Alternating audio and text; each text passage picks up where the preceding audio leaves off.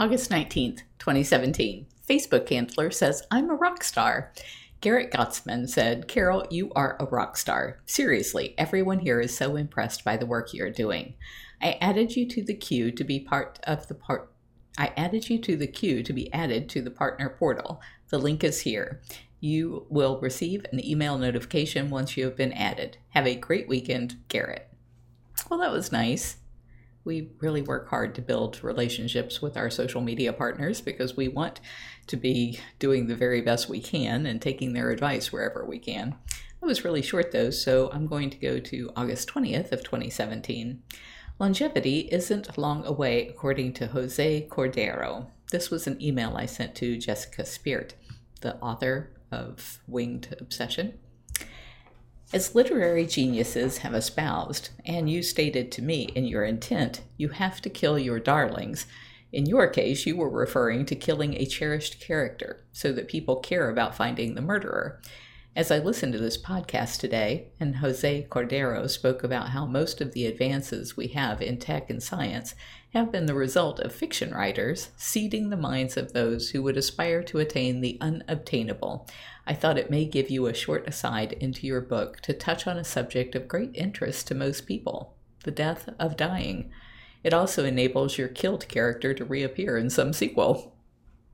It doesn't hurt that one of the first body-freezing cryonics facilities in America is located in Miami, Florida. It's called Osiris, who is the Egyptian god of the afterlife, and it's located in a warehouse just a few blocks away from the Opelika flea market. Like you kept saying, you can't make this stuff up.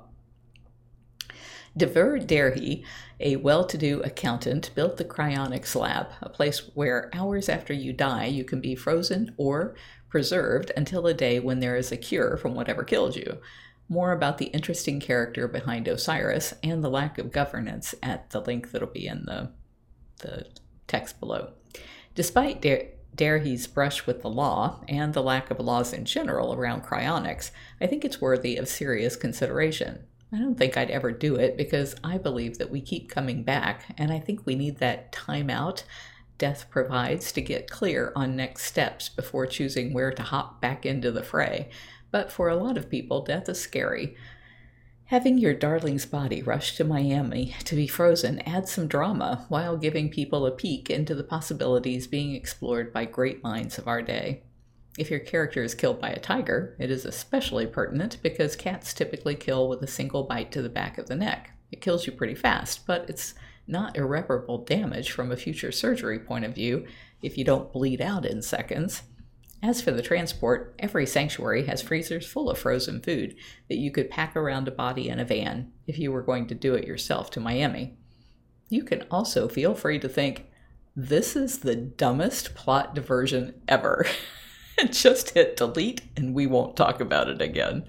Meanwhile, though, Jose Cordero was really amazing to listen to in this June 1st, 2017 podcast. Lovely man. And then I gave the iTunes link, which I'll put in the notes as well below. If you're enjoying my diary, please like, share, and subscribe. You can find other ways to connect to me over at bigcatrescue.org/Carole.Baskin.